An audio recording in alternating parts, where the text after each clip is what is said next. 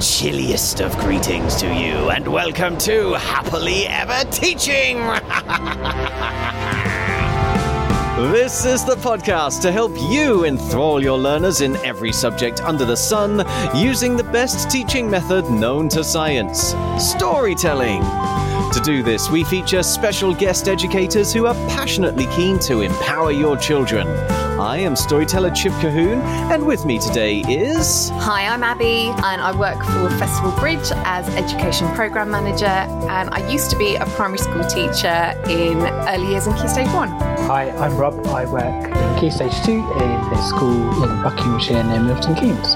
And today we are exploring English learning outcomes with a spine-tingling story from Scotland. You can listen to the story by downloading our sister podcast, Fables and Fairy Tales, or search our website, epictales.co.uk, for Scottish Skeleton. That's not the title of the story, by the way, that's just the easiest way to find it. There you'll find a video of me telling the story that you can share with your children, and if you're an Epic educator, as of 14th of October 2022, you'll also get the story as a paperback, eerily illustrated by Corky Paul, no stranger to spooky tales himself, in time for you to use for Halloween 2022.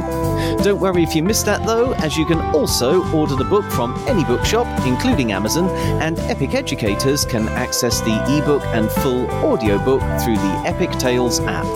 In fact, I'd like to take a moment to thank everyone who's signed up to be an Epic educator so far, because by doing so, you are also supporting this podcast so we can keep sharing these off-the-shelf lesson ideas every week. Right now, though, let's continue our discussion with Abby, Rob, Cole, Johnny, and the laddie here. And it kind of feels weird, actually, saying that we're going to look at English learning outcomes, considering this is a Scottish story. But let's start with ages 4 to 7. Abby, what English learning outcomes did you detect around the graveyard with Cole, Johnny? Well, now you've just said that, it's just completely reminded me of the fact that you can get a copy of the Gruffalo in Scots. So you can have a very traditional picture book written in a way that makes you read it in a particularly Scottish way. So if you're an early years teacher and you've not come across that, and you're going to be really looking into the culture of Scotland with this story, then I can recommend looking into that. But if you don't want to try and redo the whole language of this story so that you're reading it all in a Scottish accent, I thought you could do a little bit of sentence work with it. So really thinking about doing some of the jobs that Laddie was forced to do, much like poor Cinderella, as you said in the story. So sweeping the chimney with his hair. So I was thinking, let's get these young people to be really creative, because that's what we've said in the prologue for the story. We want some really creative thinking. So let's have some sentences where they've got to think about mundane jobs. So they've got to sharpen the school pencils. Okay, so come up with a creative sentence. I've got to sharpen the pencils with my teeth.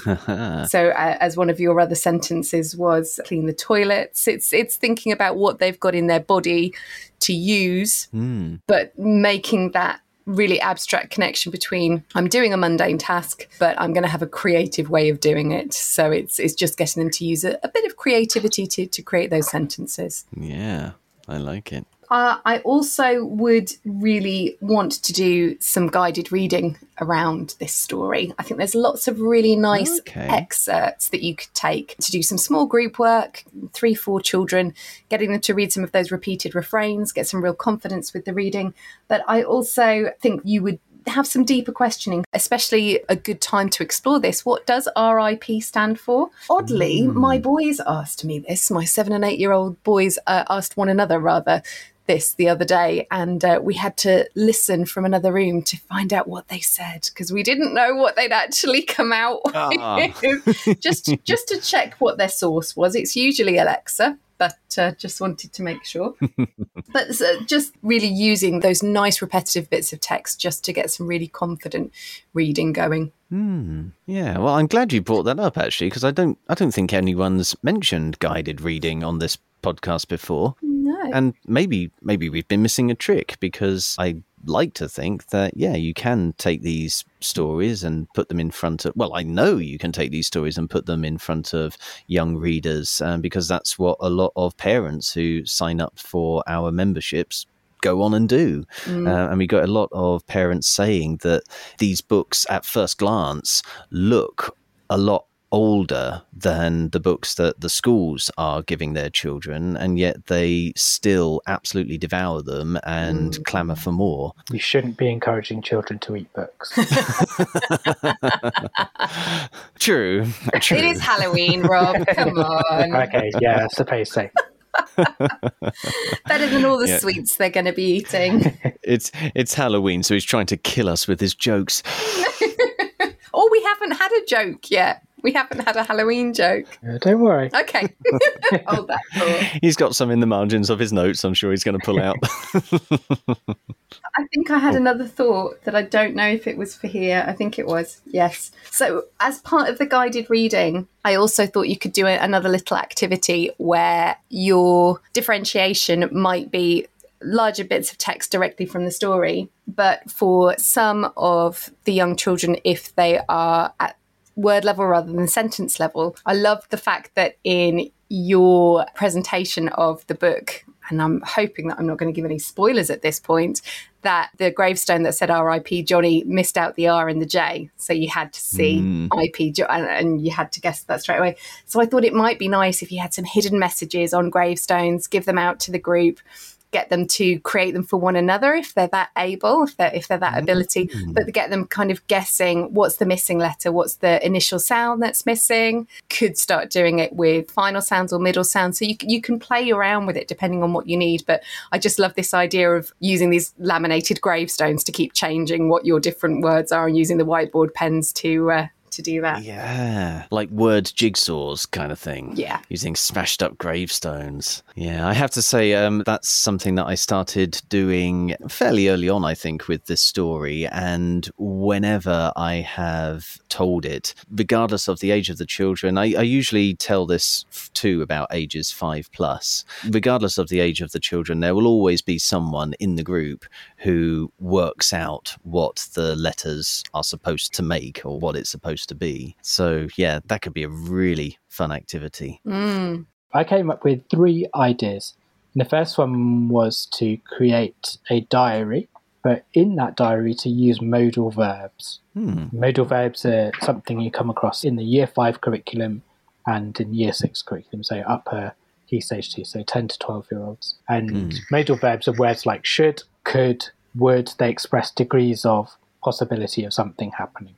Yes. So I thought this tale would be a great opportunity to use some of those words if you were writing a diary as any one of the characters to express their feelings or emotions about what's happened and whether they thought it was a good idea to do something. Yeah, so I thought that would be a good opportunity to not just say, here are some modal verbs, but to give it some context as well. A diary is a really good thing to do with this particular theme because they don't have to be one of the living characters. It can be someone who's in one of the graves who's been protected and says, get off my flowers, or, gets really cross. There could be a diary entry from long ago, so past tense, which you could probably do quite easily in Key Stage 1. Yeah, and actually working with modal verbs in the past tense is quite complex, really. So being able to tackle that is going to be a good thing to start doing ASAP. And yeah, you're absolutely right. This is a brilliant one to look at modal verbs with because, yes, should the character called Johnny be behaving the way he is? Should the aunt and uncle be behaving the way they are? What would different people think? There's loads of opportunity to use those words. I'm nodding vigorously. I also thought an idea for kind of your 7 to 9-year-olds could be some instruction writing, but recipe writing. To think of a recipe that these old, miserable, cantankerous, selfish people might create. And this gives you the opportunity to be as creative as you like. You could follow the example of George with his marvellous medicine. You could choose items that you would find in the house. You could choose really bland and boring things if you think that they're going to create that. If you think that they're going to use things which are mean and horrible and miserly, you've got to think of different things that could represent that. So not only can you be creative in the ingredients that you put in, but also the way that you make the soup. Mm-hmm. So you're practicing your imperative verbs, your possessive verbs, you're practicing your time sequencing, so you're writing it in chronological order. Yeah, it would be a really good way of ticking that instruction writing box. Fantastic. And I also thought this would be a great opportunity. We kind of talked yesterday about doing some acting out some drama with this, but to rewrite it as a script, rewrite this tale as a script, and then get your children in groups or as a whole class or in half a class to act out the story following the script. So you make sure you've got all your stage directions on correctly and that everyone knows what they're saying and how they're saying it and all those things you need for that. Could be a lovely performance of it for the younger key stage as well. If they get to the stage where they've written the script, they get to performance level, they're confident enough to do it to an audience, and you bring in key stage 1 and reception, and they can actually hear the story for the first time by having it acted out to them. Makes it really accessible for them to then go on and study and pick apart. Yeah, and of course, being a Halloween story, there's plenty of opportunity for masks and costume and making it a really light and fun event. If you do that, make it as glitzy and as glamorous as possible, you're not going to have any of the really small children get scared, even by jumping. I think it would just be something that everyone would laugh at. It's that ownership of the set and the props and all of that as well that actually I agree with you. I think that once the young people take ownership of those things, even if they're siblings, even if they're not, they're seeing that's all been created by the young people that they look up to in their school. So yeah, it definitely brings a different tone to it. I've just noticed your wife's come into shot in the background, Rob, and she seems to be wearing exactly the same dress as Happy. Nearly. We're just about to feed the dogs as well, so there may be some noise. Sometimes they get quite excited about the idea of food. It's all right. The same thing's going on downstairs with my children, don't worry. I was just thinking this is going to be a very good way of capturing some of the atmosphere of Halloween, because I'm sure that they go like that whenever you have people knocking on the door for trick-or-treat. Yeah. That's all we have time for in this episode, folks. If you'd like to talk to us about anything you've heard in this podcast, or if there's a subject you are soon to teach that you'd like us to cover, you can find us on social media using @TeachHappily, or leave us a review using your favourite podcast app. Please also share this podcast with your colleagues and help us start a story-led revolution in classrooms around the world, so children everywhere can learn in a way that's effective, memorable and enjoyable all at the same time. Tomorrow, Cole, Johnny and the laddie will help us teach maths. But right now, it only remains for us to say cheerio, and we hope to hear your story soon. So, cheerio! And we hope to hear your story soon.